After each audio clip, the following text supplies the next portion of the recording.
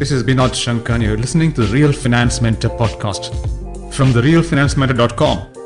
The Real Finance Mentor is your go-to resource for insight and inspiration on careers in finance, CFA and more. I would think, why this podcast? Well, my goal is to deliver insight and inspiration for your finance career by making it, one, relatable. This is not theoretical stuff. We zero in on the critical, practical issues. Number two, authentic. No bullshit, no sidestepping.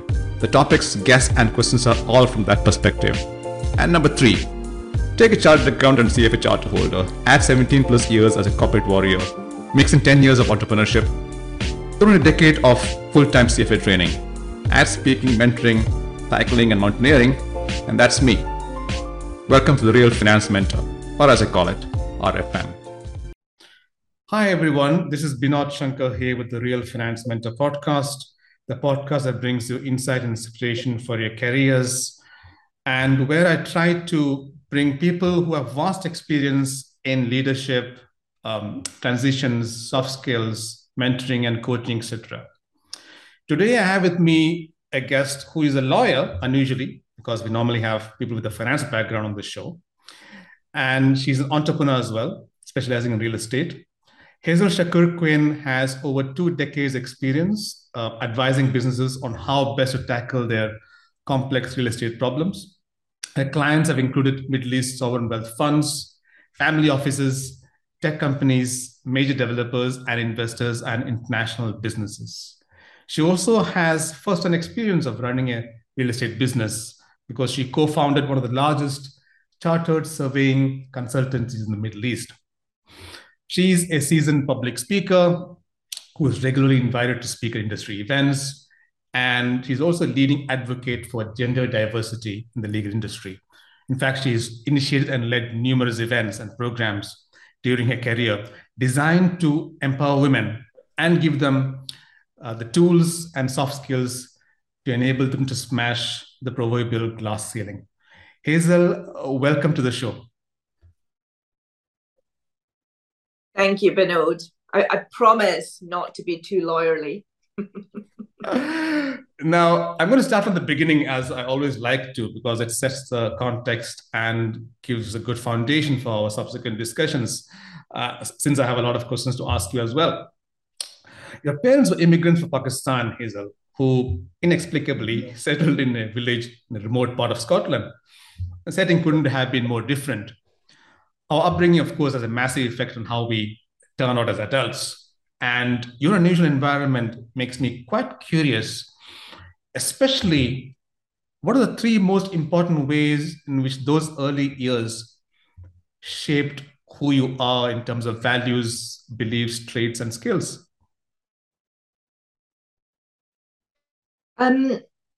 Let me just put context around the unusual environment. So I grew up in a remote, freezing part of Scotland called the Isle of Lewis. Absolutely beautiful. If you get the opportunity to visit, go. Amazing beaches, beautiful scenery. I was the 4th youngest out of 5 kids. And as you said, my parents were Pakistani. I had a very different upbringing to them. They grew up at the time that India was partitioned into India and Pakistan. And some of the stories I remember them telling me about that time were really quite traumatic. And I just couldn't imagine as a child going through those kind of huge events. My parents they had a really strong work ethic. They were entrepreneurs, but they were also fun and very loving. And to me, it seemed that they just lived their life to provide the best opportunities for their kids.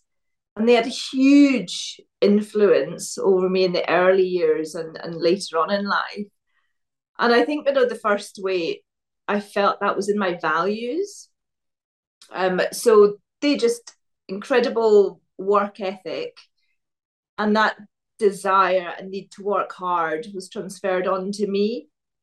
So they always told us as children, knowledge and education are intellectual assets. once you have them inside your head, no one can take them from you. And in order to get a good education and have a good career, you need to work hard. And probably the footnote there for me is, I think at that time, like many Asian parents, my parents identified good professions as being the traditional ones, you know, doctors, lawyers, pharmacists, accountants. So that was kind of the professional basket that I was looking at. But they didn't just talk the talk in terms of hard work. They walked the walk.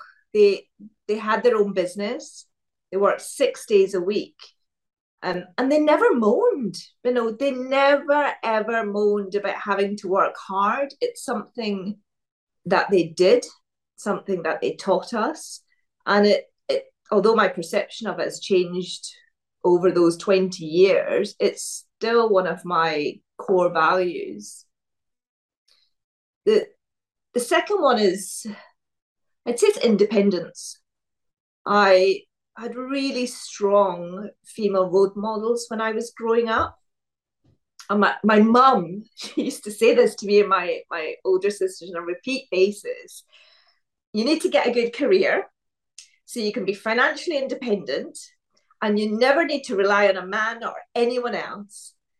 And funnily enough, that was probably in complete contrast to what other Asian girls might have been told at the same time.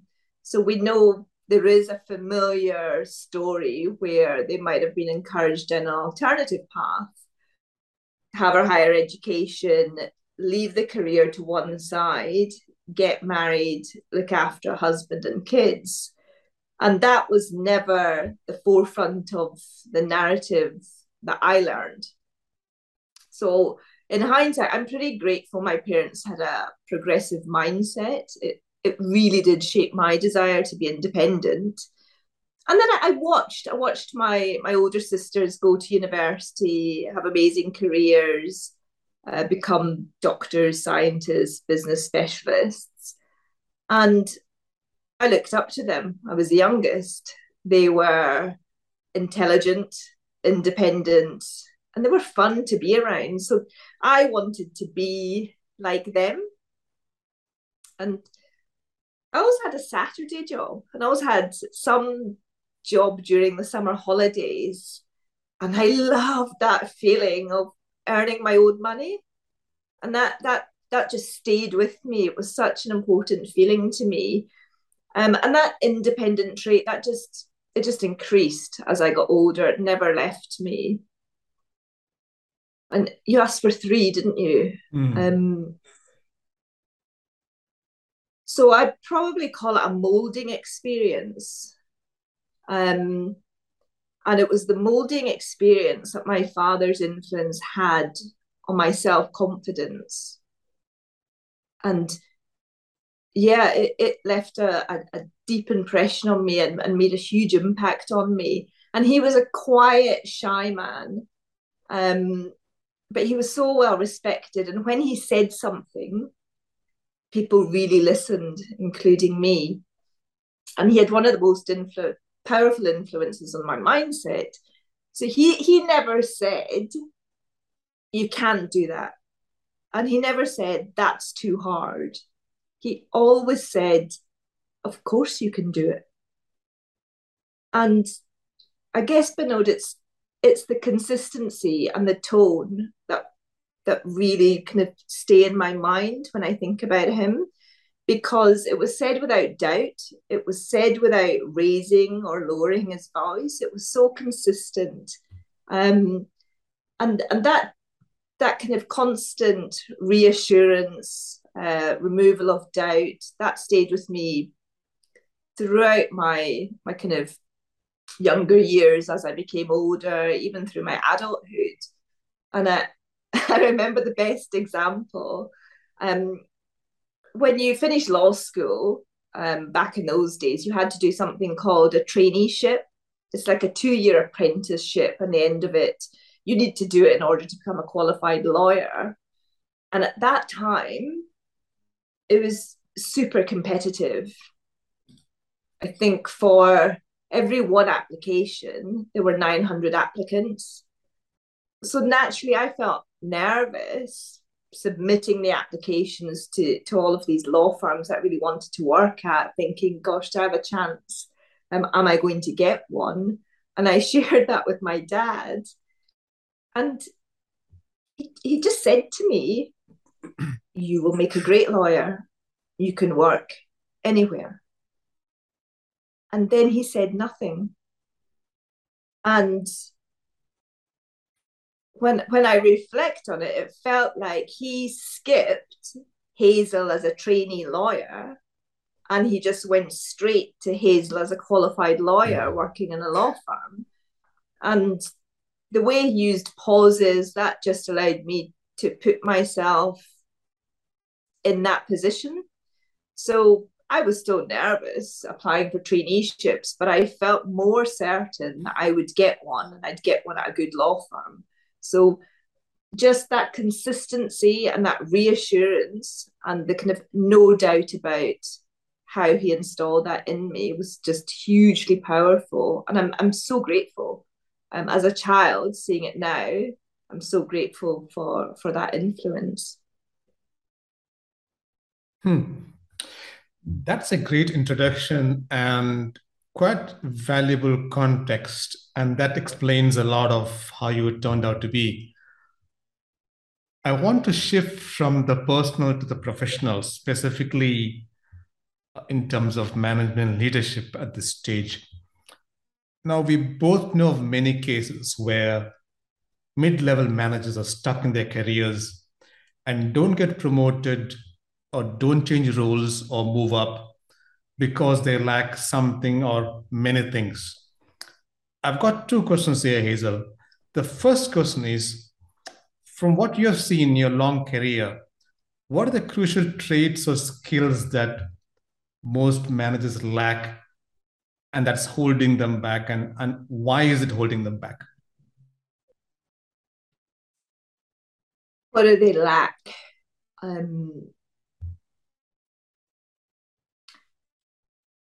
Based on what I've seen, I call them the selfies. So the first thing I'd say is lack of self-confidence, lack of self-awareness, or lack of self-esteem. And I've seen some managers just have such a negative inner view of themselves, and it holds them back because they have feelings of, I'm not worthy of promotion, or they don't believe they've got the abilities or the skills to go to the next level. And over time, they allow those feelings to almost cripple them. And what happens is they become a little bit frozen and stuck in that middle management limbo. But I've also witnessed something it's harder to identify, but I've seen a lack of confidence in mid-level managers portray itself as insecurity disguised as arrogance. So I reckon everyone listening probably knows that one person in the room that's he or she's got to be the one to talk first, to talk over everyone. And when there's any question about something's gone wrong, they're super quick to attribute blame, but that blame is never directed inwardly. And that's damaging because I've seen some of those managers just get stuck in their careers because they don't recognize, and it's lack of self-awareness as well, they don't recognize that senior management are looking at them saying they don't have leadership qualities, because quite often part of the promotion process is 360 evaluations. And if your team are not saying positive things and showing your kind of senior managers that your leadership quality, that can actually hinder your progression. For managers who have a client-facing role, when senior management recognize it, a lot of the times what happens is sometimes it's not addressed and they just get taken out of the client-facing roles and moved sideways to what we sometimes call back of shop. And that can just be quite detrimental to progression. And the other thing I've seen, it's not a lack of something, it's an abundance of fear. That fear of admitting to being wrong. And I do mean admitting to be wrong. It's not a fear of being wrong. It's the fear of admitting to other people, I got that wrong, because they don't want people to see that they failed. And it's that perception of they think people are talking about them and their failures. And fear, it's also fear of uncertainty, fear of the unknown. So quite often you'll see middle managers just overstaying their welcome in middle management. They're playing it safe. They're comfortable there. They know what it took to get to the top of that mid-level mountain, and they're going to stay there because it's pretty comfortable.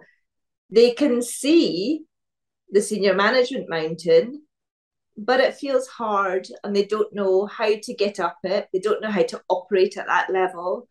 They don't know the skills, the traits. And so that's a fear they don't want to confront.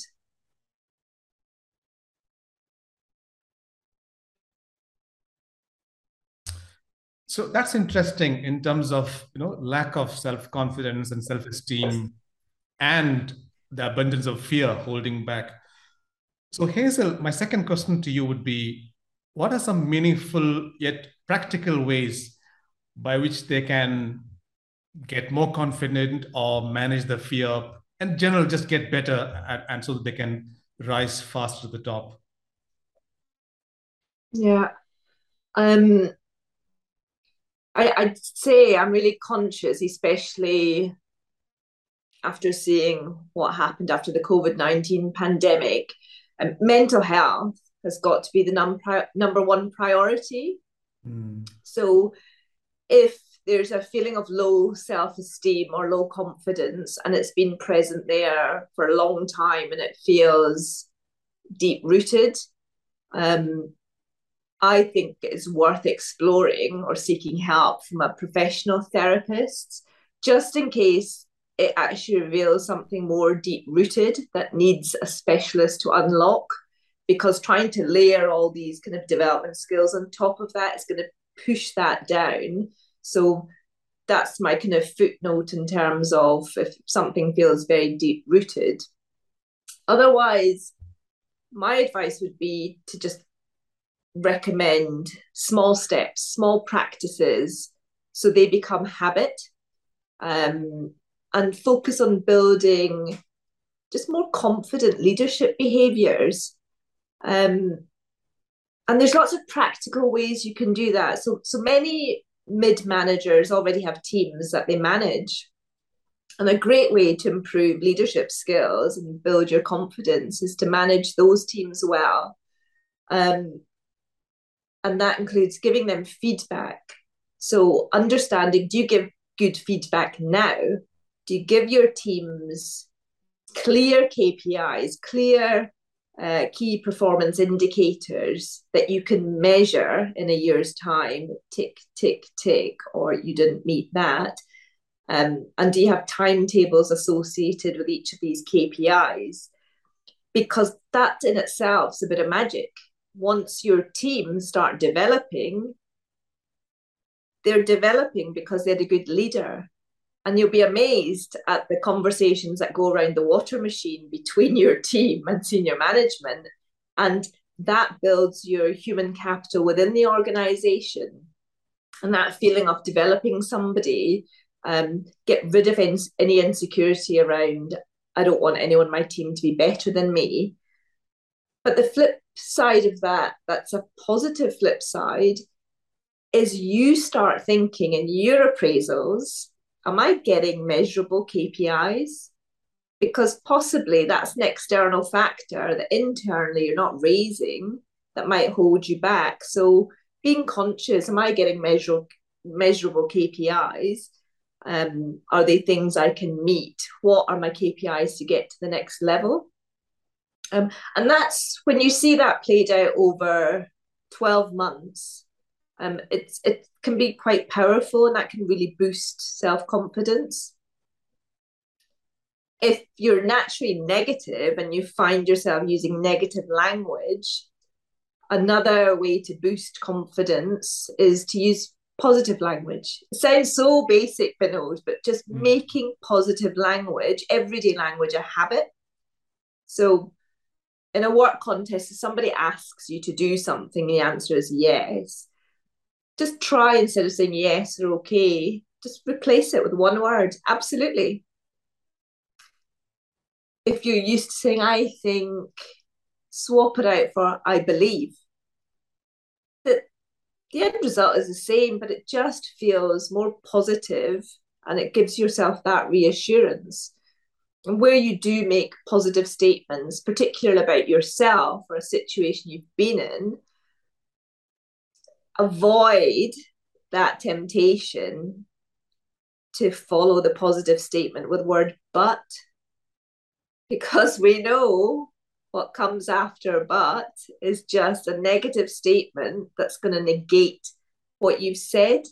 So your manager saying to you, oh, you did a great job on that project. Oh, thanks very much. And just stop. Because the temptation is, thanks very much, but anyone in my situation would have done the same. So it really takes, and pausing is a great way to do that. And then it's the inner voice of saying to yourself, just stop, that's enough, and swallow, because a physical action just can stop you from going on and to say something negative. Solutions to overcoming fear, there's a lot. But again, I'd start small, admitting to being wrong in everyday low stakes situations. Start building that as a habit, and it makes you comfortable with the feeling of just admitting to failure.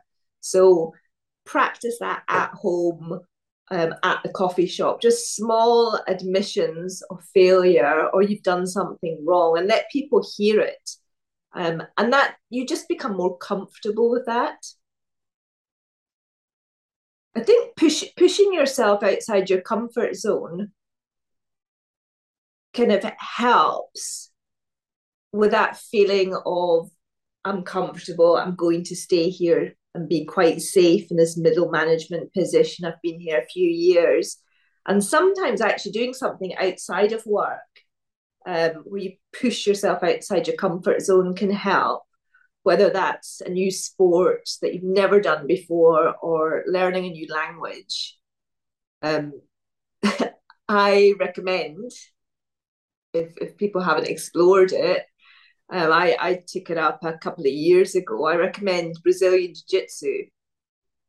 And I started doing it because it's really more about mental strength than it is your physical ability to overpower someone. And my God, Vinod, I feel uncomfortable for the 60 minutes that I'm sparring at jiu-jitsu. I'm rubbish at it, but I love it. And that's a really good exercise. It's something new. It's something I hadn't done before. But I had a very good coach. So if there are Dubai-based listeners, there's a coach. I think he's at the UFC gym in Business Bay, a guy called Coach Rafael Barbosa. He is just brilliant at unlocking that mental and physical ability. And that just sometimes does wonders for people. I think the last thing I'd say is find out what it takes to progress in your company. So that fear of the unknown or uncertainty, that can be reduced quite a lot if you actually know, okay, this is the process, this is what the expectations are, here are the skills I'm actually being told by my company I need to progress.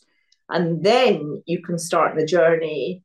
How do I get them? Or you can recognize, hey, hang on a minute, I have some of these skills. So that's another source of confidence, knowing, you know what, you have some of what it takes. So that can really boost confidence, get rid of that fear. I want to talk about something related, which is personality change. And I've always been utterly fascinated, Hazel, by how people change or don't change over a long period of time. I have certainly changed. I won't list out the changes because of the many, for lack of a better word, cringeworthy acts of omission and commission. When you look back and think, oh my God, how could you have thought, said, or done that? Now, you probably think deeply and honestly both about yourself and others, having traversed 20 years of your career. If you look back now, Hazel, can you tell me 3 cases in which you have evolved? Specifically, the first question would be three key ways in which you have evolved in the way you manage yourself.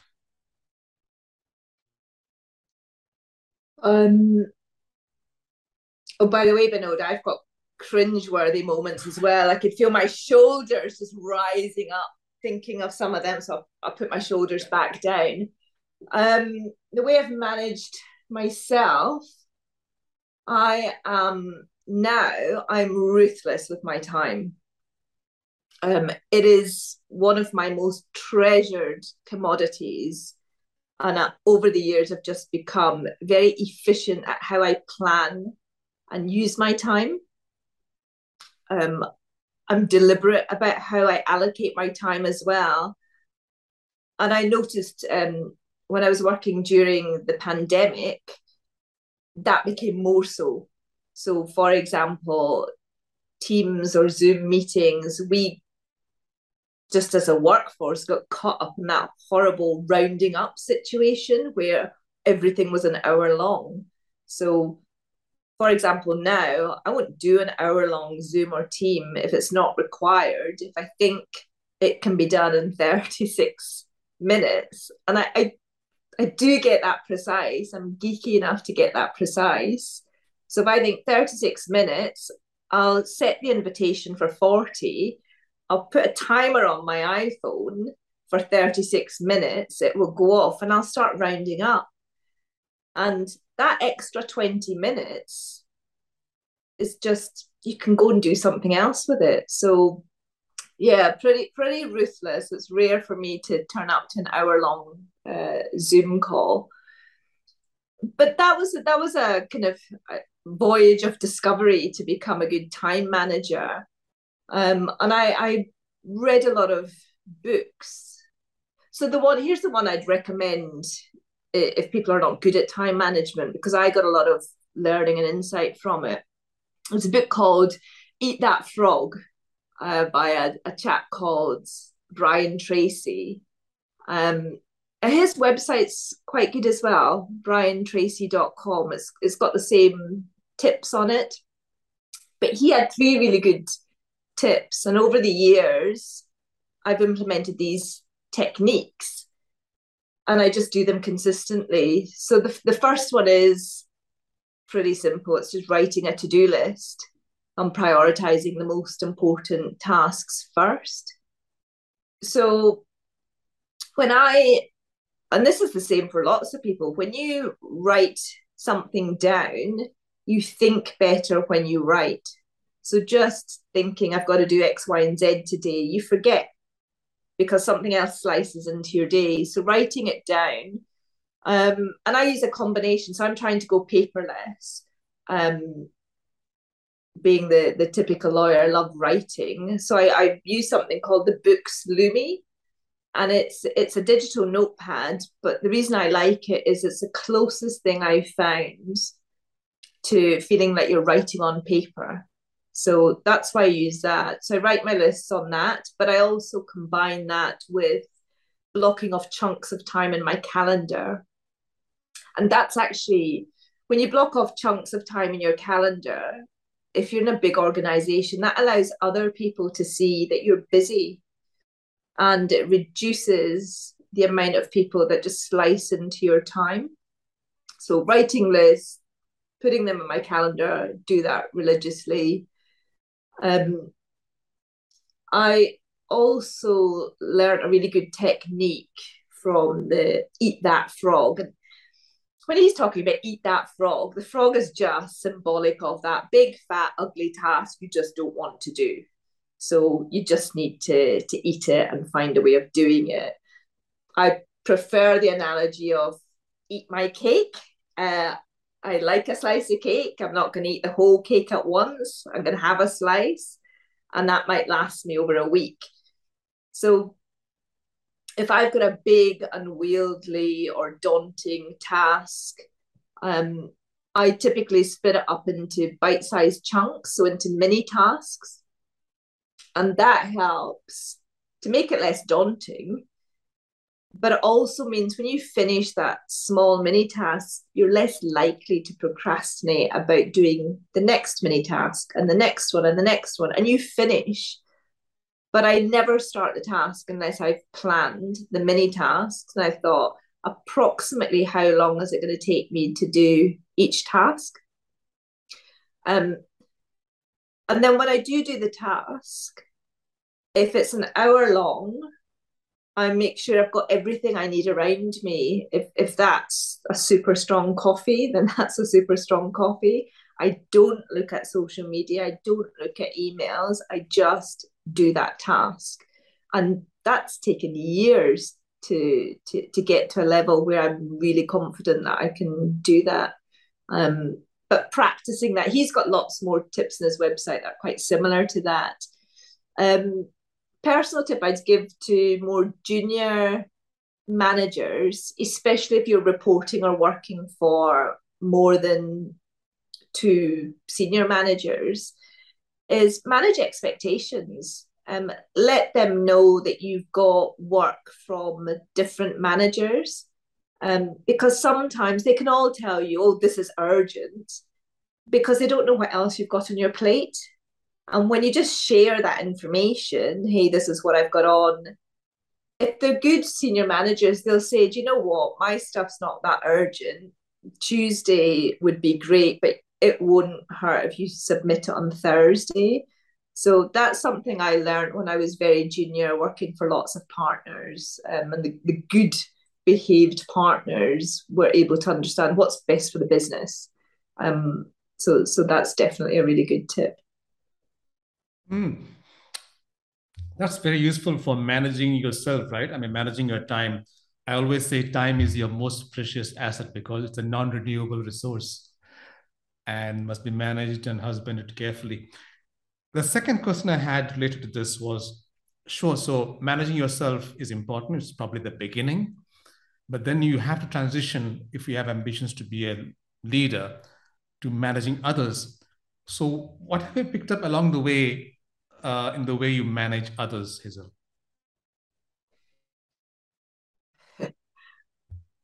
I think I've done a bit of a 360. I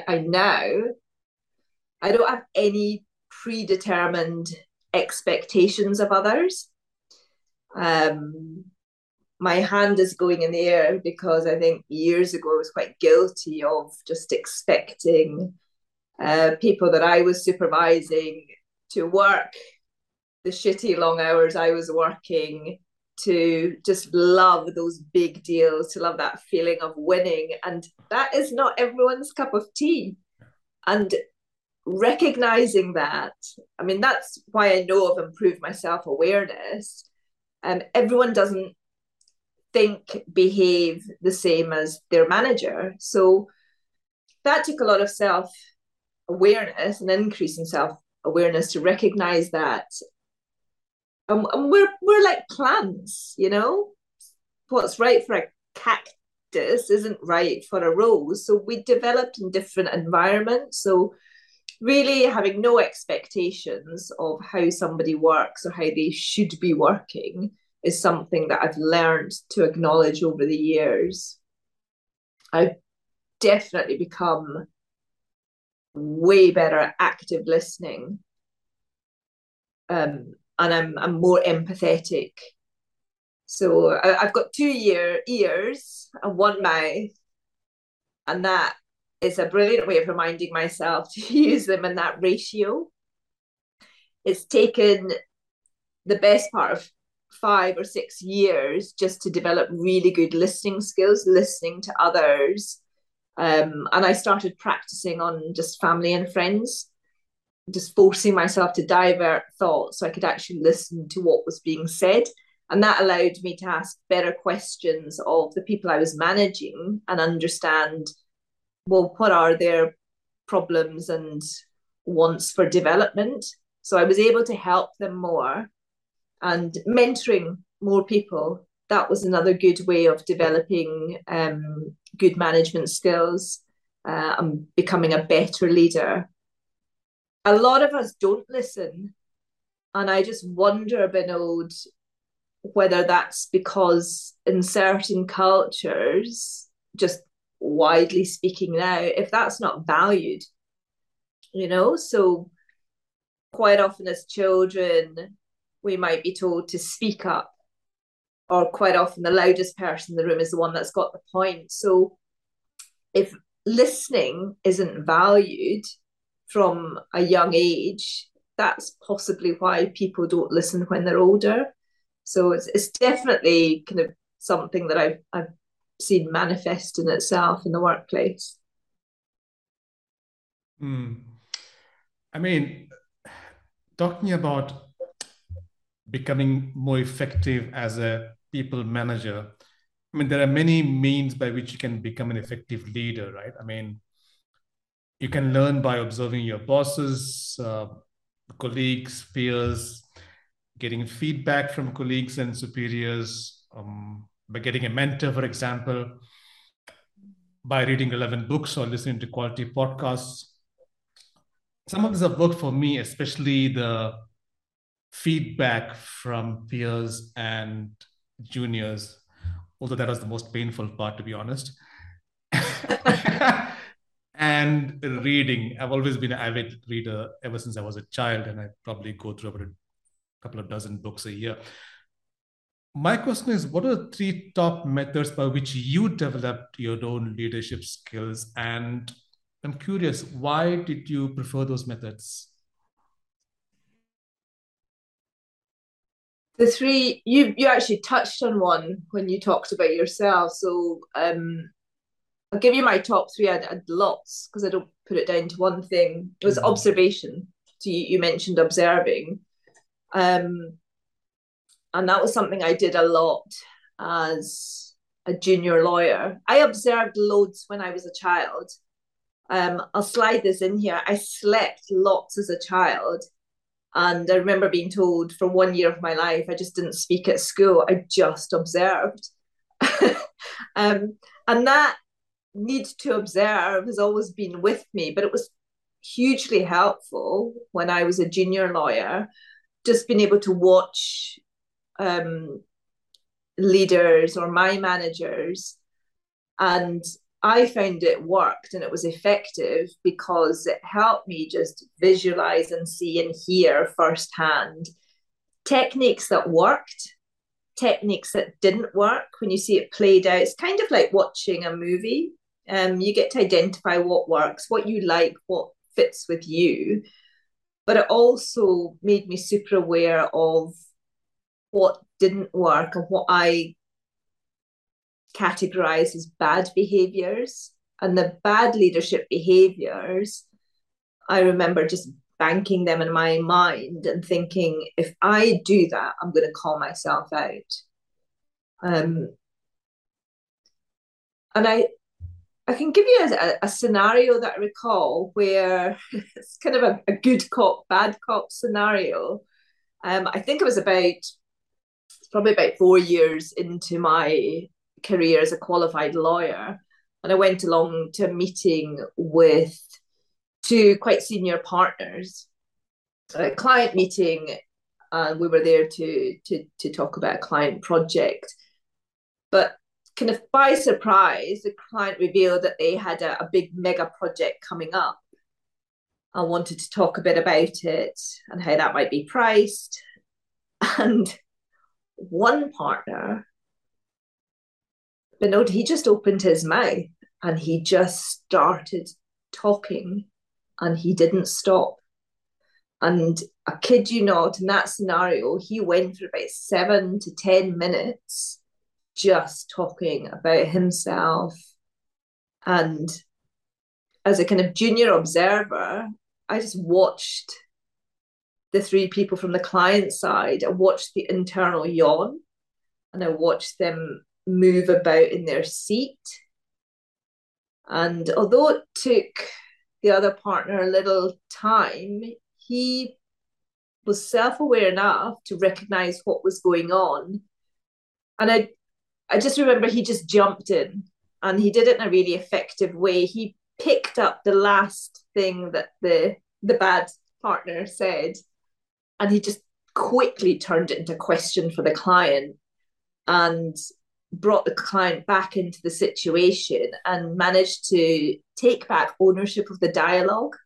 And it was more like a game of tennis back and forth with a client, and they revealed more information. And he did another thing when we left the meeting. He asked the client permission to submit a proposal for the mega project. And it was such a kind of subtle way of putting choice back to the client. And they said something like, yeah, of course you can, and I hope you'll be leading it. And I just always remember thinking that was such a nuanced, subtle technique, and it worked. It worked so well. So that's something that stayed in my mind. And it was years later that I was actually able to use the technique in another situation. So yeah, that's quite powerful, observing other people. And then when you become more senior, you need to realize that other people are observing you. So that's another reason that you want to display good leadership behaviors, because it's going to have an impact on somebody else. I think the second one is I consciously and deliberately take time to analyze my failures. So every Saturday morning, I meditate for 10 minutes. I don't get into yoga gear. I don't sit in the lotus position. Meditating for me is quite basic. It involves just sitting on one of my balconies with a cup of coffee, picking a space in a tree, staring at it. And then I just think on the week that's gone by, what did I do that went well? What did I do that didn't go well? Typically, I'm not focused on what didn't go well. I'm more focused on why it didn't go well and what I could have done differently. So it definitely helps just to focus on controlling what you can control. And that's really effective to then be able to kind of become a better leader. So where you can analyze and admit to your failures and actually know how to grow. It's just such a kind of critical part of the journey. And I'd say the last one is something that's evolved over time. So it's not something that was fixed. It's a continuing process. So it's just lots of methods to become a better communicator. My own personal belief is that effective communication is just one key that unlocks multiple doors to effective leadership. It's just a major challenge to lead a team when you can't communicate with them. And it's an even bigger challenge to do that on a prolonged basis. And I'd say my conscious decision to become a better communicator was actually triggered. Oh, Vinod, I can feel my shoulders going up. I'm cringing. It was triggered by one of my communication failures. Will I tell it? Will I tell my cringy story? Yes, please go ahead. All right. Feel free to cringe with me. So Yeah, it was just a disaster. I'm going back now, come back with me about 12 or 15 years, um, when I was a kind of junior to mid-level lawyer, and I was asked to give a presentation just in a small conference setting, so probably not more than about 40 people. And I was so busy at work. I'd done the typical thing of the few all-nighters. I was exhausted, so I threw together my slides, loads of text on them. And the day of the presentation, I remember it was in a small conference room in a hotel. And I just remember feeling really dehydrated, quite tired. And I had that, I think they call it the graveyard slot. It's the speaking slot before lunchtime. And I sat and I watched other speakers, and my heart sank when the speaker before me got up because she was really good, very prepared. I think she was C-suite in one of the big banks, but really engaging presentation, had it just nailed down to a T. So anyway, I got up to speak and I stood behind the lectern. I pretty much read my text-heavy slides verbatim, and I got, I don't know, through to about slide 15, and I looked up.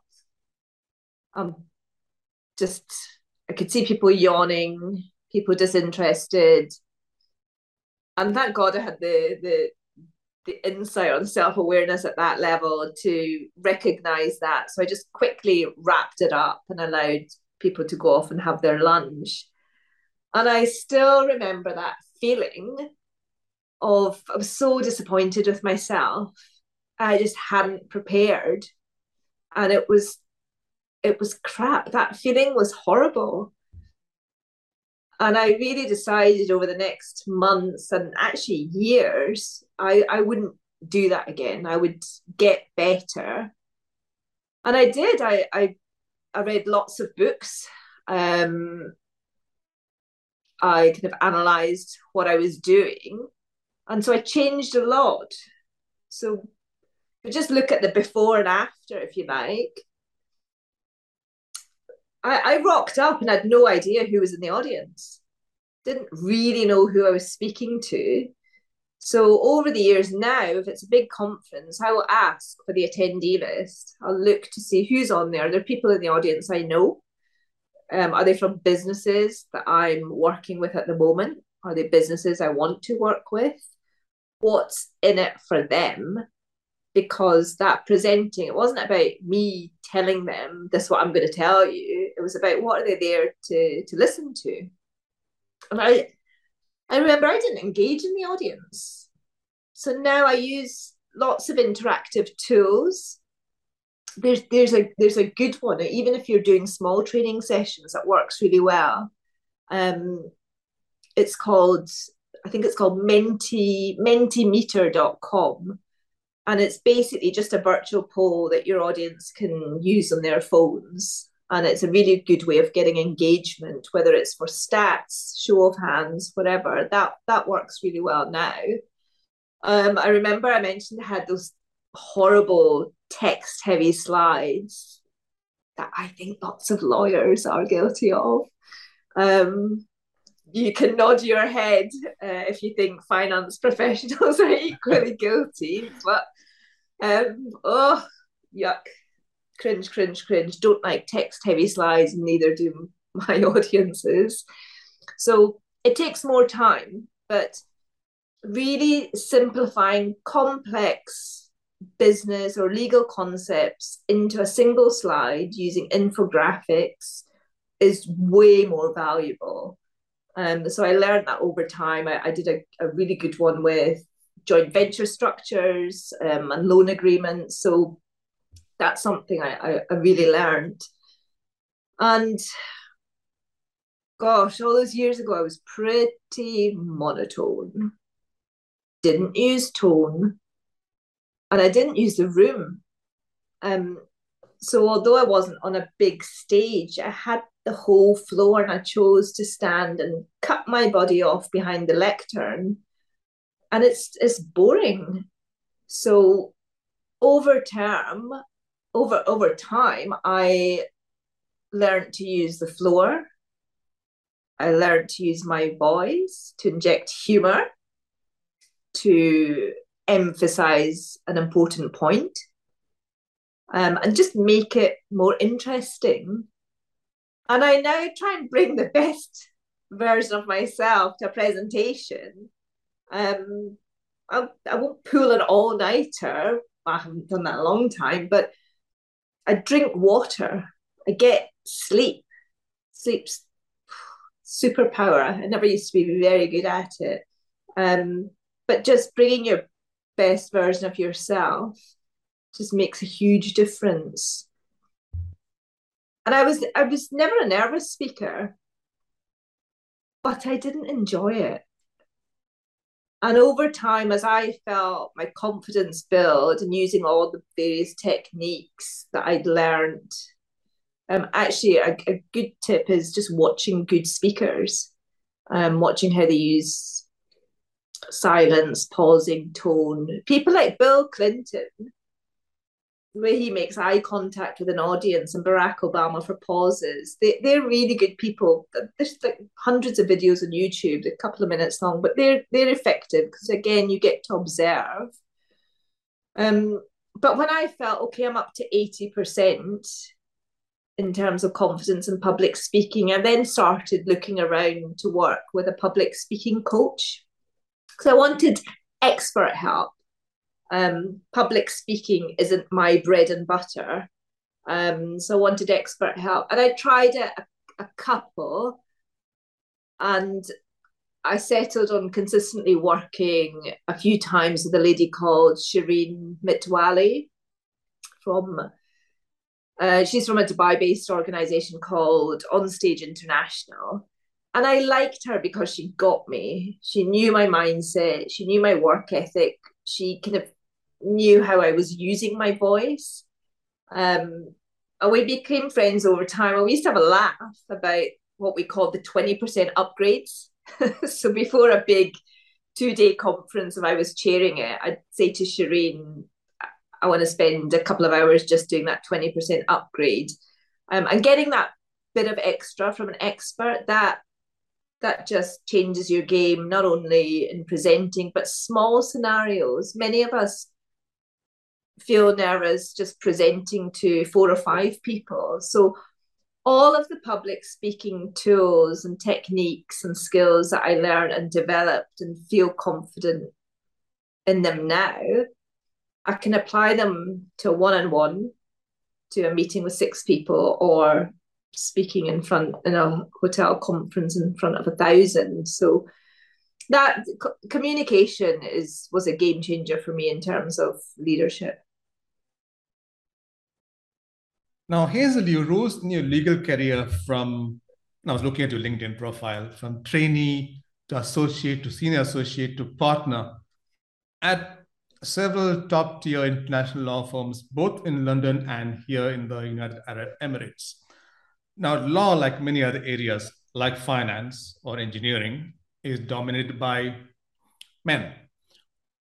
What were the 3 key challenges at work that you faced rising up through the ranks as a female lawyer? And how did you deal with this? Because I suspect many listeners to this podcast are from that gender and are facing or have faced some challenges in terms of coping with issues at work, dealing with men.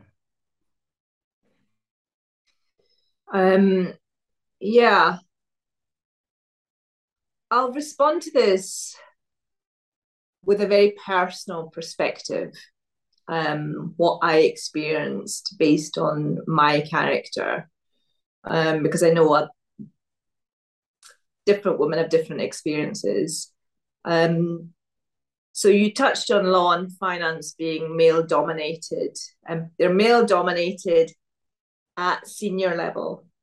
There's a World Economic Forum study, a white paper that was done that pretty much shows law and finance are quite similar in that at the junior level, about 60% or 50-50 is men and women. I qualified into real estate 20 years ago. Being a real estate lawyer 20 years ago, when I look back now, lots of sexist behavior, lots of sexist language used in everyday conversation. And then it was a male-dominated industry. If you did deals, you did them mostly with men. And that language, when I look back on it, it was so consistent and so normal. Distinguish that from right or correct. It was so normal. When you hear it and you're in it at the time, it's hard to recognize. But I don't know if I was naive or very resilient. But at no point in my career did I believe my gender would slow me down. And in hindsight, I don't believe that it did. I was brought up believing, as I said at the outset, if you work hard, you'll achieve your goals. And that, I literally took that on face value and applied it. And when I moved from Scotland to work in the city of London, with huge international law firm, the sheer size of that law firm just instantly meant there was more diversity, more women, more lawyers of colour, just more people, more diverse, but also notably, there were more positive role models. And I don't just mean women lawyers, I mean partners who displayed good behaviours, inclusive behaviours. So that's something that I actually noticed and I think was beneficial in my career. Sure, as I became more senior in my career, I think you have less focus on just trying to do your best and you kind of look at things in a more macro view of the world. And the macro view started to allow me to analyze micro gender bias behavior, the very small things.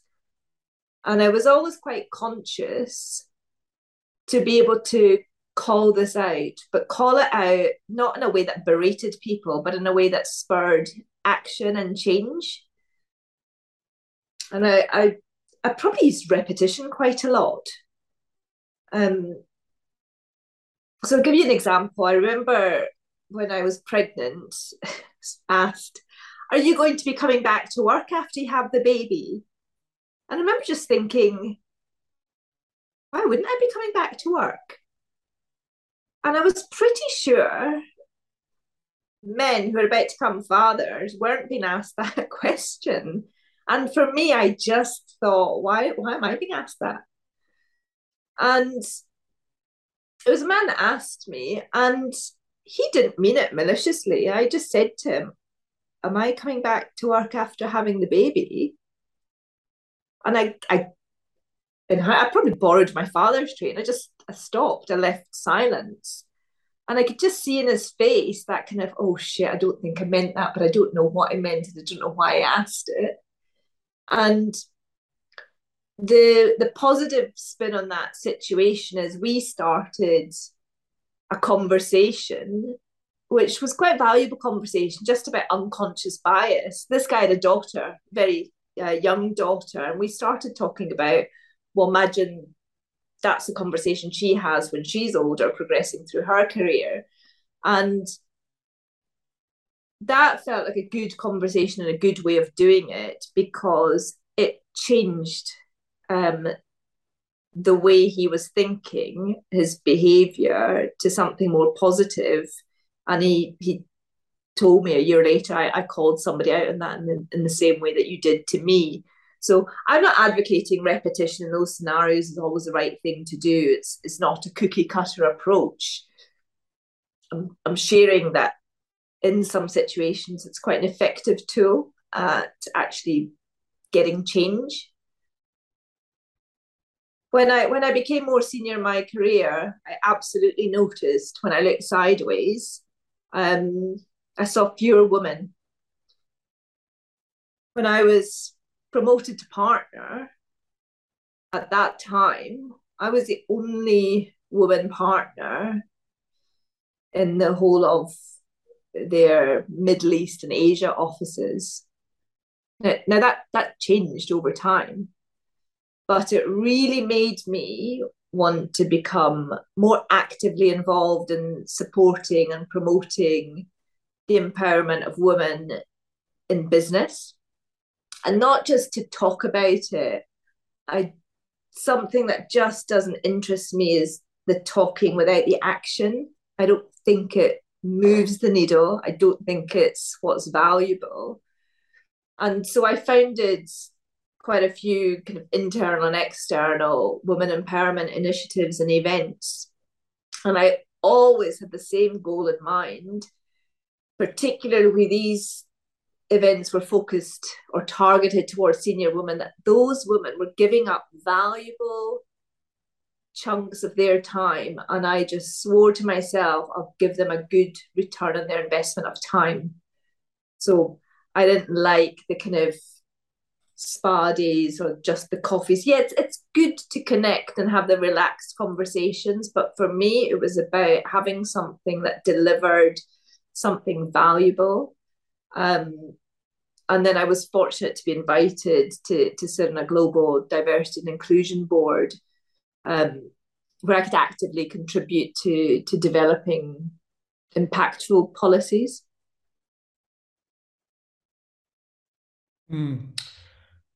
Interesting. I particularly liked what you said about driving change, not by berating someone, which is so easy and so common, right? But by pausing and making them reflect on what they've said or done. Yeah. And hence, by that, driving action and change. That's quite a rare reaction. And I need to pick up on that actually and do more of that myself. That is a very valuable insight. I want to continue talking about women at work, because it's such a big and important topic. Women, of course, are, like you said, are significantly underrepresented at senior levels in almost all domains, finance, legal, real estate. I think this happens for many internal and external reasons. And I want to focus on the internal reasons, Right. as that's probably more controllable, because you really can't change your environment that much as you would like to or want to. So I have two questions here, Hazel, for you. The first is, what have you seen are the various ways by which women with potential self-sabotage their route to success?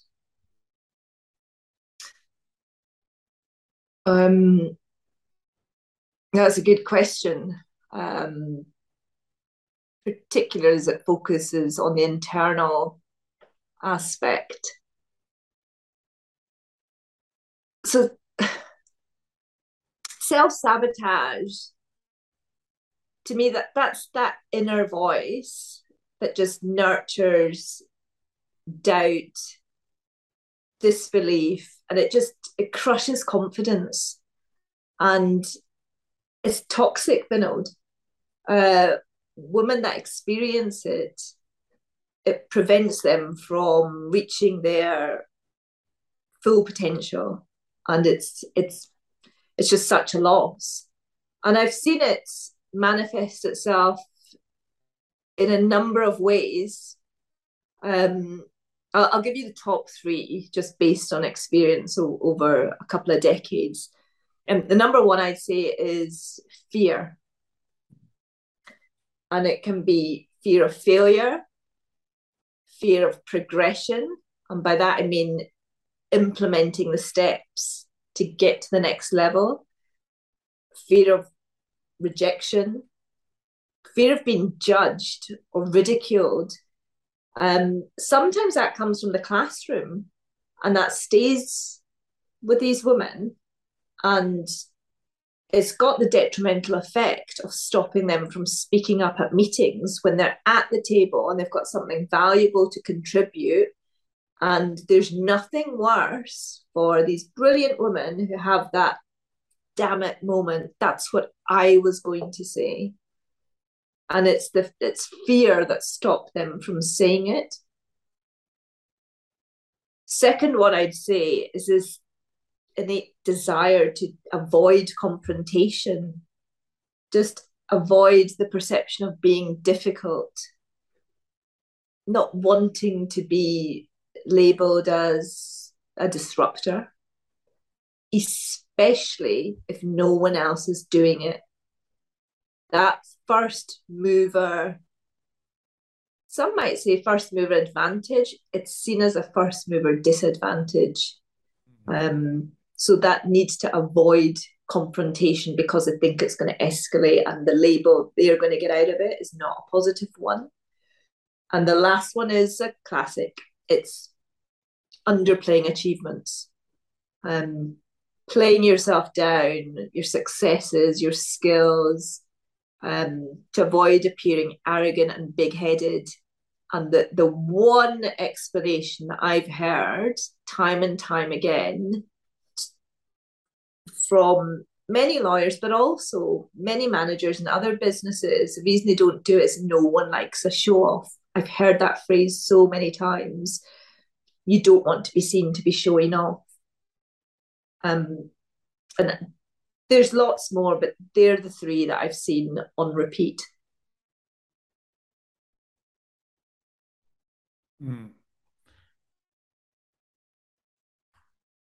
And what are some tips to deal with self-sabotage from your experience? I'd say recognizing it. I don't think any woman consciously goes out to self-sabotage their career. So recognizing self-sabotaging habits is definitely the first step. Acknowledging it and replacing it with good habits. It's quite hard to do if you don't know you're doing it. A good way to action that in practice is to get feedback. So solicit feedback from, it doesn't have to be your manager. It can be somebody else within your team or another man or woman that you recognize that habit in. So you don't always need to get advice from women and vice versa. So identifying it is critical. Otherwise, you've got no chance of implementing new behaviors. Overcoming that fear, it can be done in a number of ways. A lot of it is self-recognition. So if you're in a company, working for that company, you've absolutely 100% got to recognize they hired you for a business purpose because they thought you were talented. They weren't feeling generous on that day. They hired you for a reason because you have talent. And the reason I use talent versus hard work is you can see somebody's talent on a CV. Once you get in the door, that's when you allow people to see hard work. So all you have to do is recognize you're there, you're talented, you're qualified, because there's a piece of paper that tells you spent 4 years at university or 5 years at that other job. You're talented, and you have to accept, I'm good at what I do. Different people respond to different techniques. Some people, it really works for them to have these positive affirmations, to look in the mirror every day and say, I'm the best at what I do. That doesn't work for me. Um, Thinking it and feeling it works more for me, but find everyone's not the same. I'd say another good way of just overcoming fear is let yourself fail. Let yourself fail at insignificant things, low risk situations, and that just helps you prepare with dealing with more significant failures because they're going to come. I mean, you and I both know we've failed over our careers and we learn from them, and that's okay. I think women often experience that little miss perfect trap. And in some scenarios, when they're low friction, it doesn't matter. Perfect is the ultimate enemy of done. It's the enemy of good.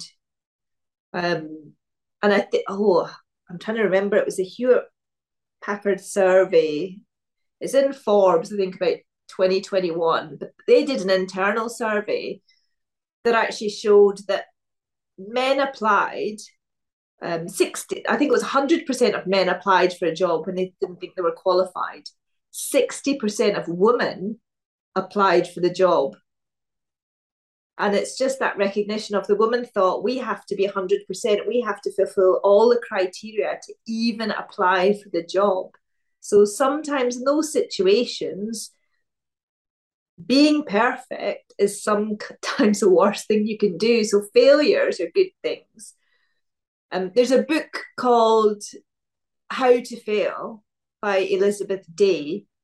And it's quite an interesting read because that talks about how you can become more familiar with failure, but more importantly, positive responses to failure. I think the last thing is I'd find out internally, especially if you work in a big organization, and find out what resources are available to you. Good big international corporates will have gender empowerment initiatives, and they're not all about just telling women they're great and yay, hey, go for it. They have good courses that help with lots of different skills. So find out if that's available to you because it's a free resource. It's within your own umbrella and you can access it. On the confrontation side, biggest tip is avoid associating confrontation with pain. And the way to do that is really to practice confrontation and responses to confrontation in a lot of different scenarios. There's a good book it's actually not publicized as much as it should be. It's quite a heavy text. I don't recommend anyone reads it cover to cover, dip in and out of it. It's called Difficult Conversations by the Harvard Negotiation Project. And it's a really good book to deal with confrontation in difficult situations. And it goes into difficult situations in business and in life. And I think if you read it and you've heard it, it will come to the forefront of your mind when you start approaching a difficult conversation. So it's a good point of reference. And the last thing I'd say is celebrate your achievements. If you did something well, celebrate it and just be comfortable with saying, I'm proud of what I did. If you want to credit other people because they were an integral part of that team, brilliant. But if it's something that's solely attributable to you, own it and thank you very much. So celebrating success is something that I think a lot of women and a lot of the women that I've mentored have to get better at because the impact is huge and it can be so positive on them.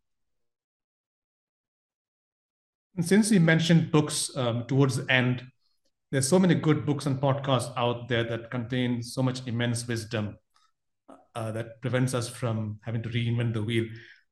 What are the practical steps or resources that a woman who's already a manager can take or access, like books and podcasts, for example, to improve her chances of entering top management / the C-suite? There's a really good podcast called The Real Finance Mentor. Have you heard of that one?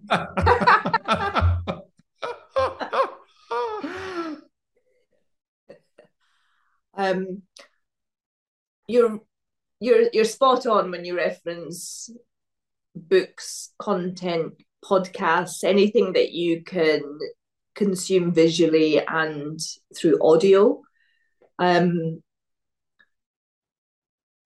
I'd say that my biggest tip is to learn and invest in yourself. And I do go to books as a brilliant source of reference, just based on what I've done and what I do now. If you're on that trajectory going towards top management, try and read a diverse range of books. Don't go for the obvious ones. The reason I say that is you'll get a wider variety of messaging and tools and techniques. If you read the typical Leadership 101, you'll get one view of the world. Things that I read that I highly recommend, any content by the leadership expert Simon Sinek is very good. I really liked his book, Start With Why. I liked it because he gave real business examples. So he referenced Apple, Delta Airlines. So he goes through companies that we all know, their household names. And some of his insights, especially into a company's why. So understanding your business, if you're going towards senior management level, is so important. If you want a kind of smaller bite-size chunk of some of his insights, his very first TED Talk, I think it's about 17 minutes long, and it was called How Great Leaders Inspire Action. That's really good. I'd recommend Stephen Bartlett's podcast called The Diary of a CEO. I'm a little bit older than Stephen. He's a 30-year-old entrepreneur. He's got a report, depending on what you read, this guy's got a reported net worth of 500 million US dollars. He's one of the entrepreneurs on Dragon's Den. It's a UK show, and if you're more used to US TV, the US equivalent is Shark Tank. His podcasts are really good because he basically just interviews CEOs of huge companies and has quite a deep dive into them as people, but also what helped them become better CEOs, better managers, better business people. And he just looks at a wide variety of people. So I find those very, very interesting. If you've got the stomach for it and you're okay with strong language and swearing, then I recommend a book called Can't Hurt Me by David Goggins.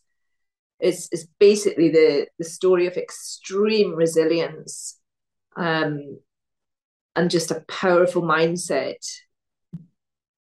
But it contains just a lot of stories that come from a very kind of traumatic, adverse childhood, but some really interesting lessons. I didn't take 100% out of it, but I certainly found it a valuable read.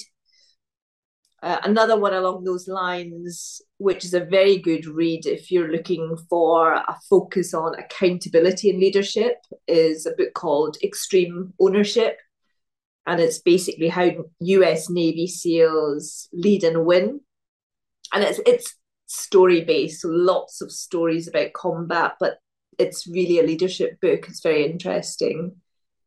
And then if I kind of go in reverse, complete opposite, and in complete contrast to those two books, is a text that's so subtle and so nuanced that it's just so effective. It's called Be Water, My Friend, and it was written by Shannon Lee, the daughter of Bruce Lee. And if you have the time and the patience to understand nuance, that's a really good book in terms of the dance you do in business relationships. I find that really insightful. I think the other thing I'd recommend when you're progressing towards senior promotions in your organization is be clear, ask questions, find out what the process is, how long it takes, what you need to do just to get to that next level in your organization. I think that's absolutely critical. So now that you talked about the challenges faced by women at work and what they should do, I'm interested how you navigated your way to the top of a prestigious law firm and became partner, which when I was in the big four accounting firm, becoming partner was like becoming God. So, how did you reach heaven? That's a myth they want you to believe. The next generation know that partners are not the prize. I'd probably been doing the role for a long time, day on day, before I was actually made up to partners. So my partnership process was quite similar to the process that you'd go through at most big international law firms, and it might be quite similar to the big four. It basically involved presenting a personal case, which is just telling your leadership why you should be partner, what good leadership behaviors do you have, what would that mean for the business, and submitting a business case, which talks more about financials, revenue generation, but importantly, what can you bring in terms of those things and how will you do it? So in very brutal terms, that just boils down to how many millions of dollars can you bring in the door in the next 3 years that will pay for yourself X amount of times over, plus pay for your team. One thing I would say, quite often in partnership promotion processes, candidates don't appreciate companies need to be profitable. So they need to be able to promote you because you're good, but they also need to promote you because you're going to win business. I just got hold of all of the relevant forms at an early stage. I used the kind of time management tips I talked about earlier. The big written submissions, I used the kind of small chunk approach, made sure I had enough time. I had lots of meetings to attend to as part of the process. I just diarised them and stuck in half an hour on each side.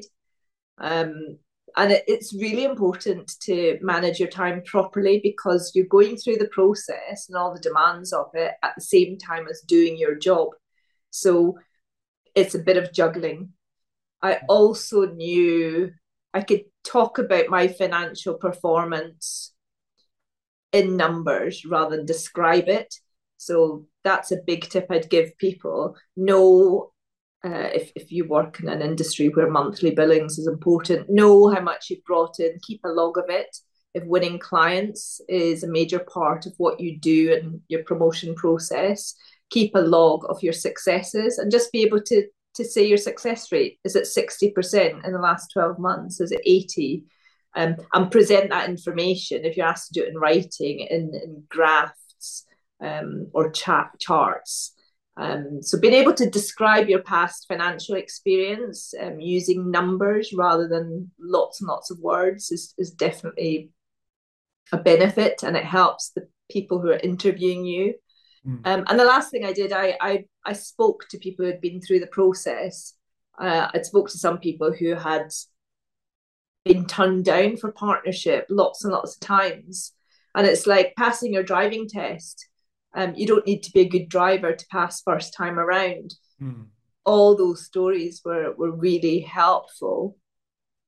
If you've got people listening that are going through that promotion, whether it's partnership or that kind of senior level, Quite a good book is a book called Poised for Partnership by a lady called Heather Townsend.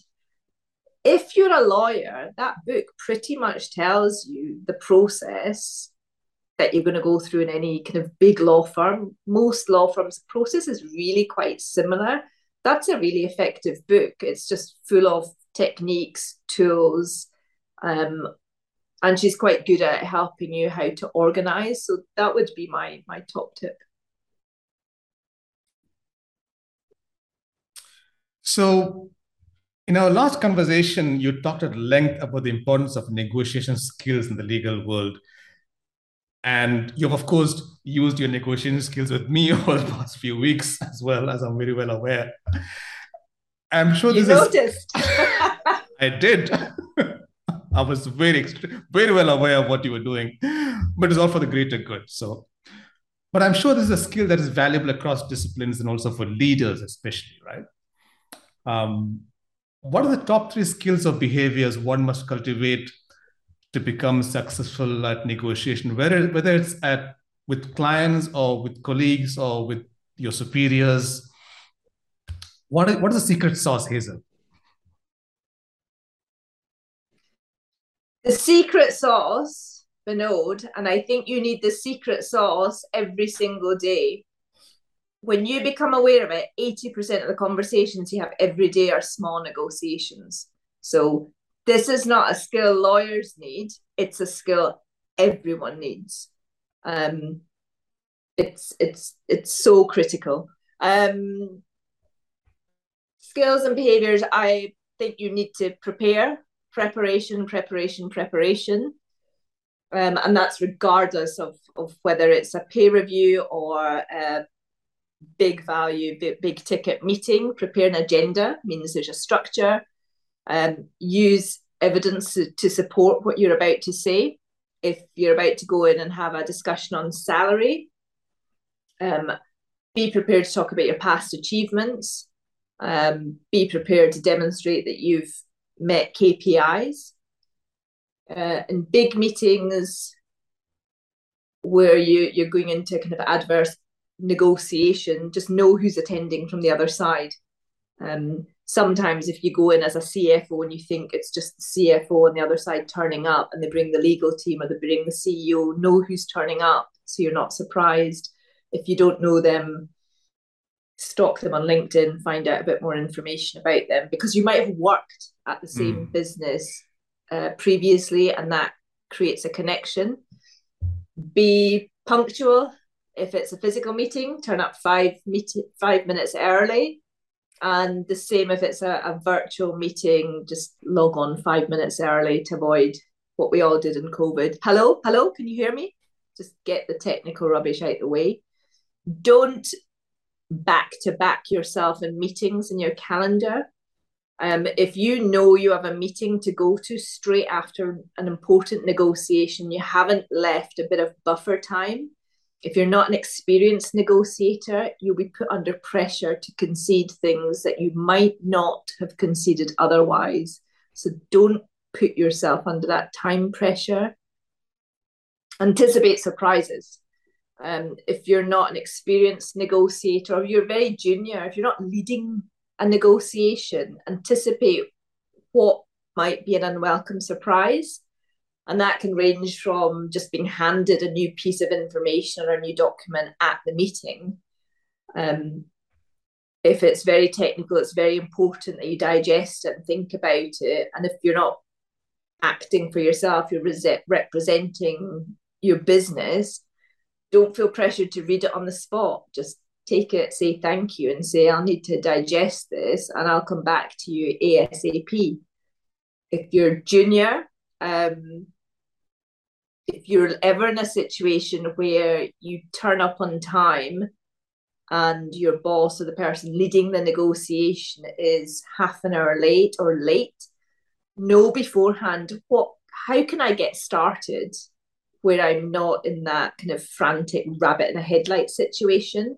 So have pre-agreed things that you can start off with and things you can valuably get out of the way. And if you do get thrown into the negotiation, try not to commit to a position, and just when your lead negotiator comes in, just reframe everything that you've heard succinctly so it can be dealt with. Second, super important thing, there's no substitute for active listening. I said it before, 2 ears, one mouth, use them in that ratio.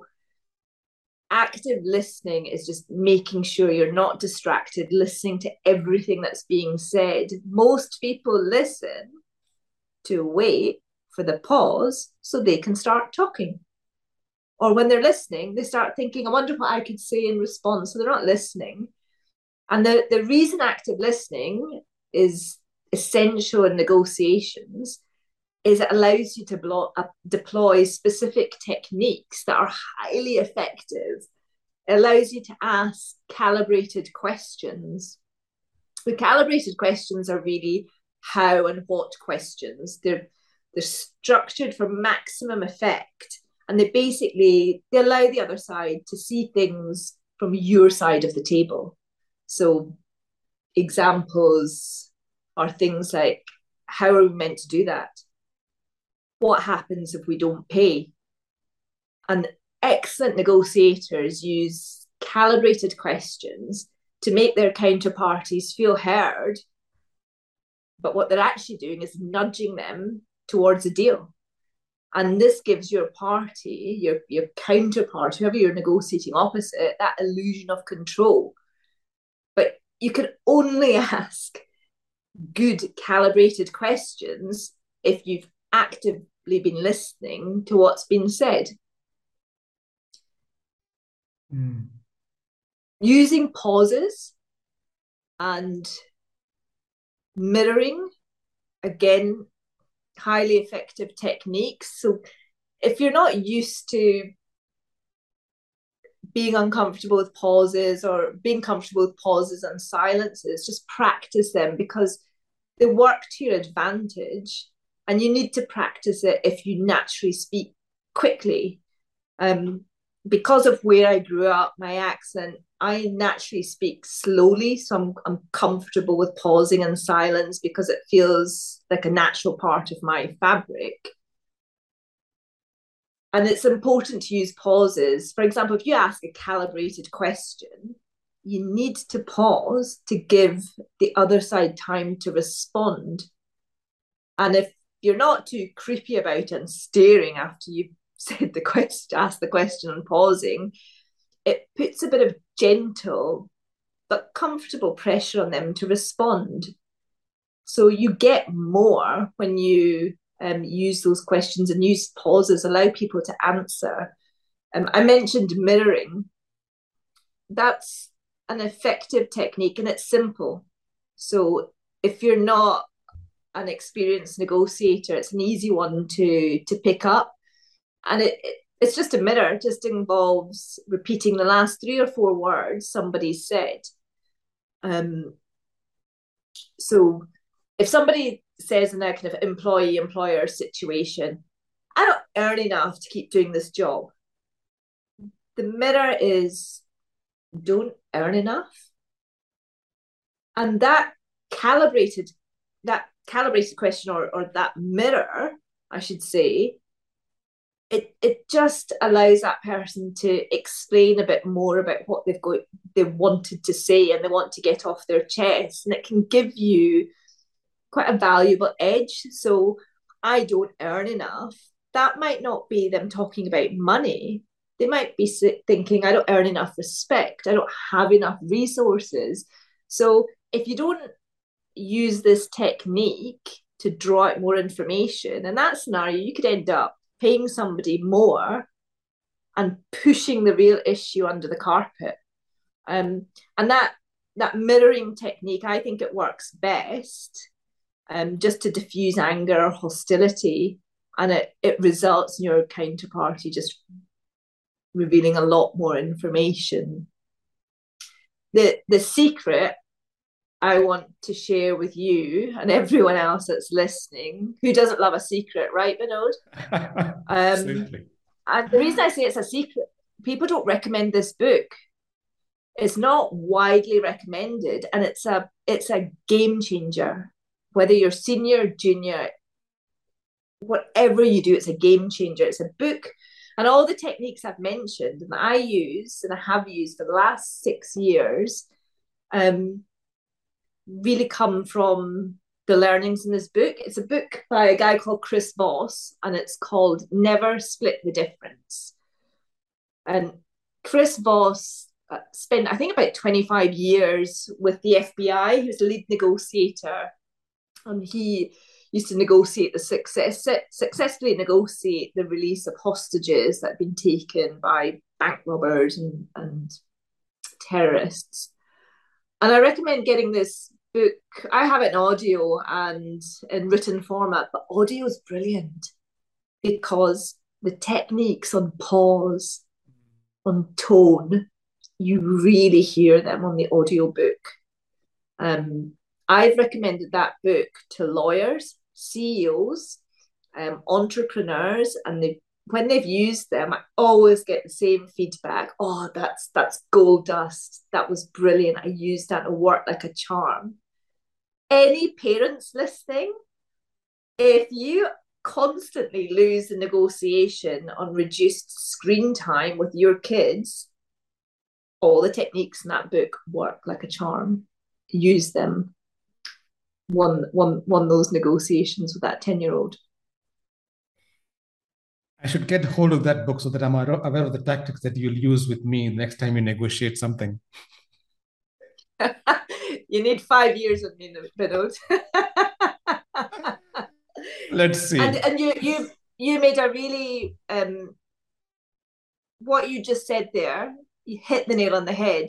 It's about getting the book and practicing, because there's no point reading it if you don't practice the techniques. Yeah, I was kidding. I want to talk about self-awareness, which is a huge topic in terms of leadership and emotional intelligence. And most leaders, well, many leaders that I have met or have interacted with or know of, lack self-awareness and have no clue about how they're perceived by others or even why they behave the way they do. And I must admit, I was probably part of that huge club not too long ago. And hence, I find self-awareness and values to be extremely important and powerful, based not just personal experience, but also from talking to clients, former students, friends, ex-colleagues. And almost every coaching or mentoring conversation I have with coaching clients come back to these basics: self-awareness and values. So I've got 3 questions for you on these topics. First one, this is the easy one, right? On a scale of 0 to 10, where 0 is abysmal and 10 is brilliant, how self-aware are you and how clear are you about your values?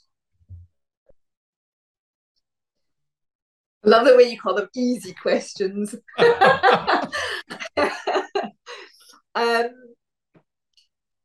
Self-awareness, rate myself a 7 or an 8. Clarity on my values, a 10. I'm going to ask you how you arrived at this rating, which is my second question. And I'm asking this so that listeners to this podcast can look at themselves, their thoughts and their behaviors, and the impact on others, and possibly have a go at assessing themselves. Yeah. It's interesting what you said when you introduced that question about you belonging to that club of possibly low self-awareness. We all start off in that club. It's not, I don't think self-awareness is something that you're born with. I believe that self-awareness and self-improvement go hand in hand. So where I could see that I'd improved at something, I became more self-aware. And you get that, as you say, through feedback. Techniques that I use to become more self-aware include mindful meditation. So the 10 minutes I talked about, just once a week, 10 minutes reflecting on failures and how to develop.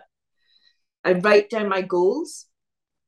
Again, writing down my goals allows me to understand, to have the skills to achieve them. What do I need to make these goals a reality? And quite often in the past, I've written down what I'm passionate about. Am I doing something that makes me happy and that I enjoy, as well as being good at it? Because being good at something doesn't mean you also enjoy it. And then I think before I started running businesses, I asked myself, well, what's stopping me from following that passion? And at one point in my career, I'll be very honest, there'll be lots of investment bankers and lawyers that can identify the golden cage stopped me. So at one point, those huge paychecks, they're the golden cage. They prevent you from just saying, forget it. Money is not the top priority. So being able to explain to yourself why you're not following a path that you'd like to can be quite powerful. I do that often. So you described your self-assessment in terms of self-awareness and values and how you became more self-aware. But tell me, how did you identify your values?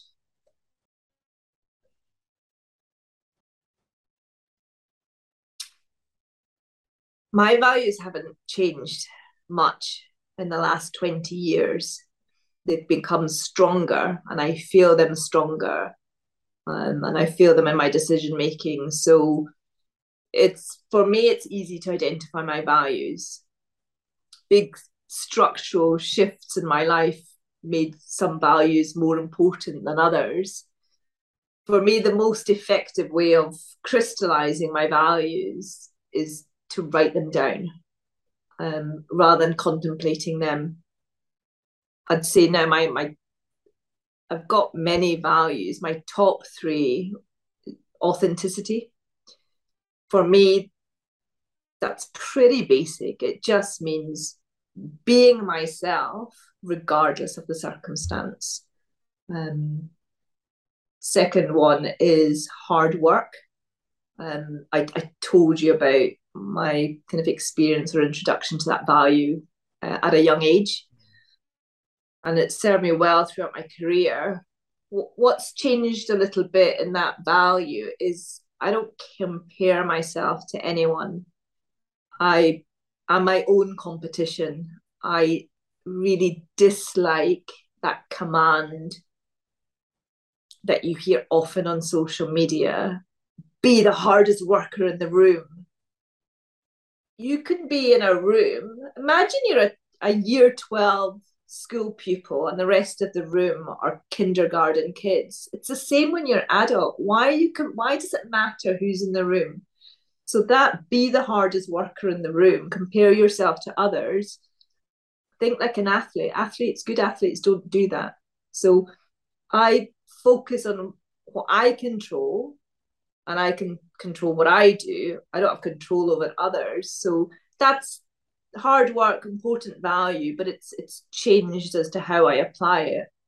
And the third one I would say is definitely trust. Trust is the most important foundation to a good relationship. And I mean that in personal relationships and business relationships. It helps those relationships stand the test of time. And I've had lots of repeat work from the same clients because they trust me in meetings, but they trust me with their business.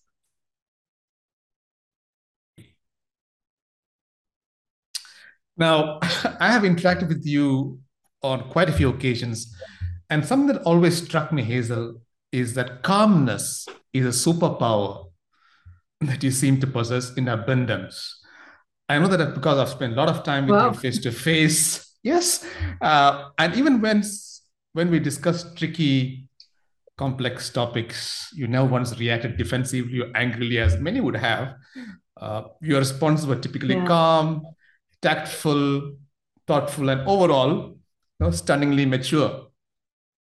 Now, this is a crucial trait in leadership where a typical day presents so many opportunities to lose your cool because of the complexity of the environment and the way we work. What are the three ways that have helped you stay calm?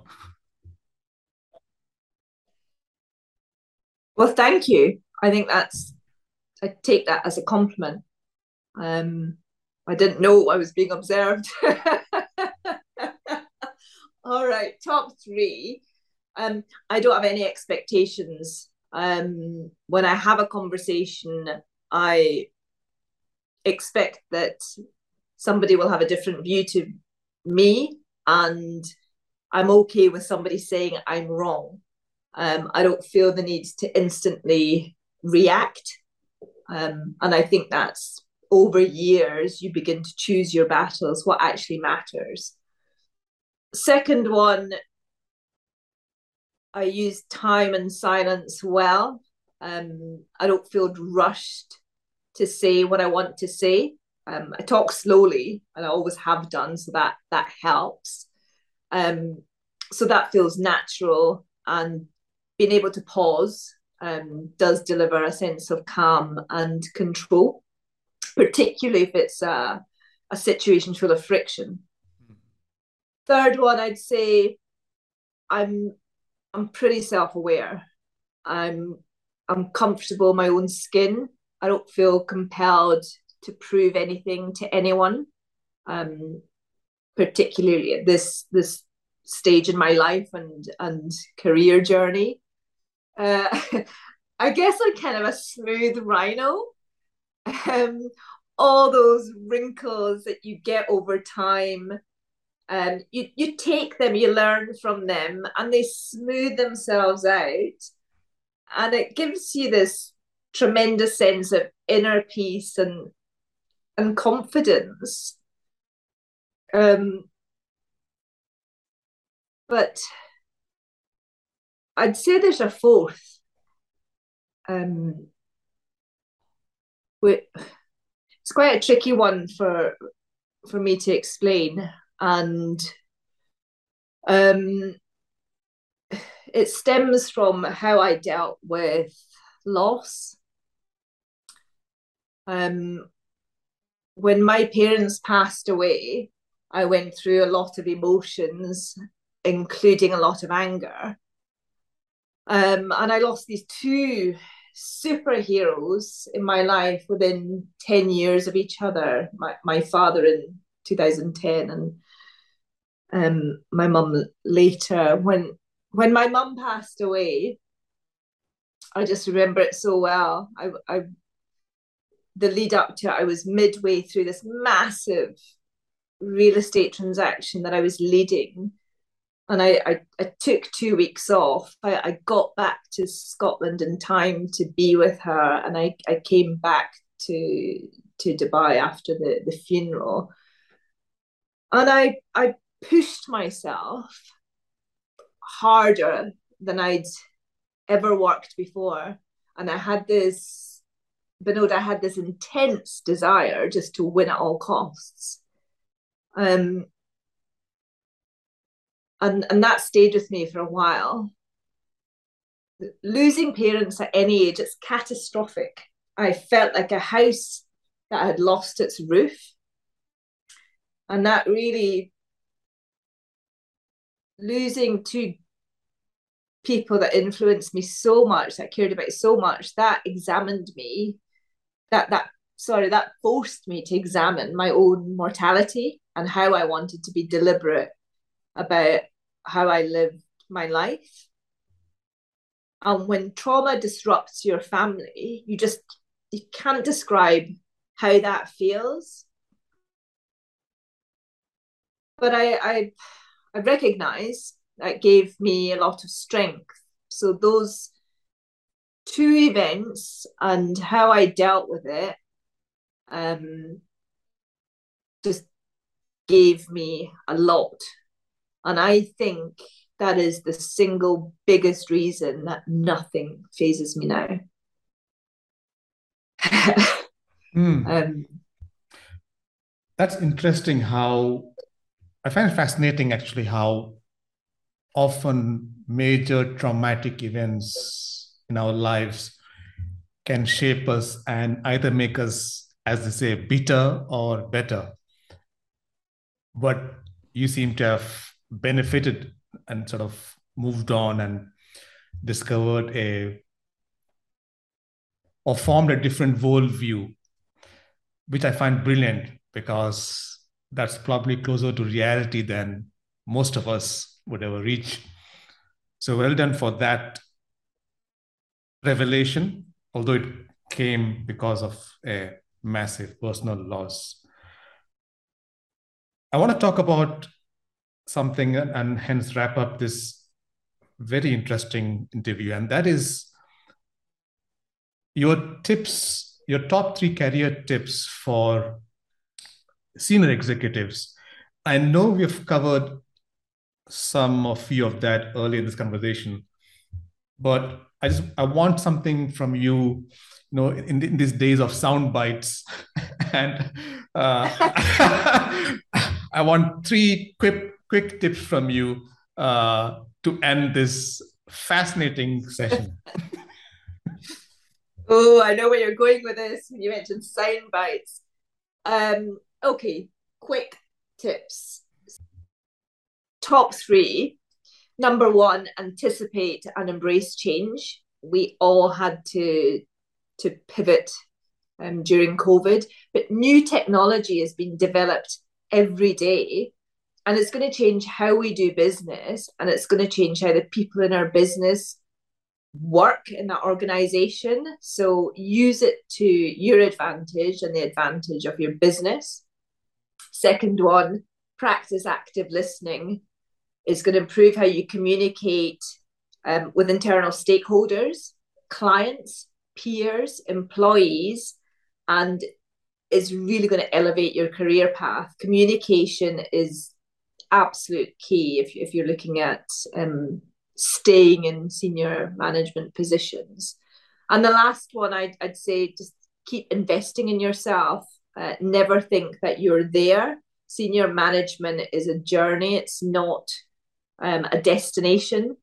The books and the podcasts that I've recommended, they're brilliant resources.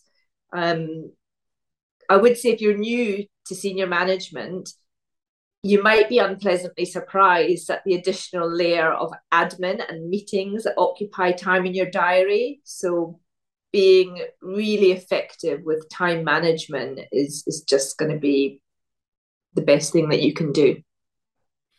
And on that note, that neatly segues to the wrap up of this session, since we need to manage time as well. Although I must say it was fascinating to not only record the session, but to also, and I mean this sincerely, to have spent time with you over the past few months going over the objectives of the session, the script, the questions, and getting to know you, because of which I should say I've picked up quite a few invaluable tips on staying calm, using pauses, negotiation skills, never being defensive, preparation. I could go on and on. So I hope the listeners of this podcast take away these and other immensely valuable tips that you have so kindly and painstakingly spelled out in this in-depth, long-form podcast. I think they'll benefit hugely. It's like I always say, the opposite of reinventing the wheel, and can really propel their careers. It's almost like getting a virtual coach or mentor. So thank you so much again, Hazel, for spending the time. Since especially I know that you are in the middle of leading a real estate transaction, and you still took the time, several hours today and many hours before today as well, to discuss this podcast with me. Thank you so much, and thank you so much for the listeners for taking the time to go through this long podcast. And thank you once again, Hazel. Thank you, Vinod, and thank you to you for allowing me to be honest, and also to your listeners for, if they do stay with us to this point, for allowing me to slice into their day and spend this time with them. So thank you very much. is brought to you by The Real Finance Mentor. Thank you so much for listening, and I really hope you found it insightful and inspirational. If you did enjoy this episode, please drop us a review and spread the word. And be sure to check out more exclusive content on therealfinancementor.com and my LinkedIn profile, which is Binod Shankar CFA. Let's keep in touch. Just add your name to the mailing list on therealfinancementor.com and we'll tell you about new episodes, plus book reviews, upcoming events, and blogs. Till the next time, onwards and upwards.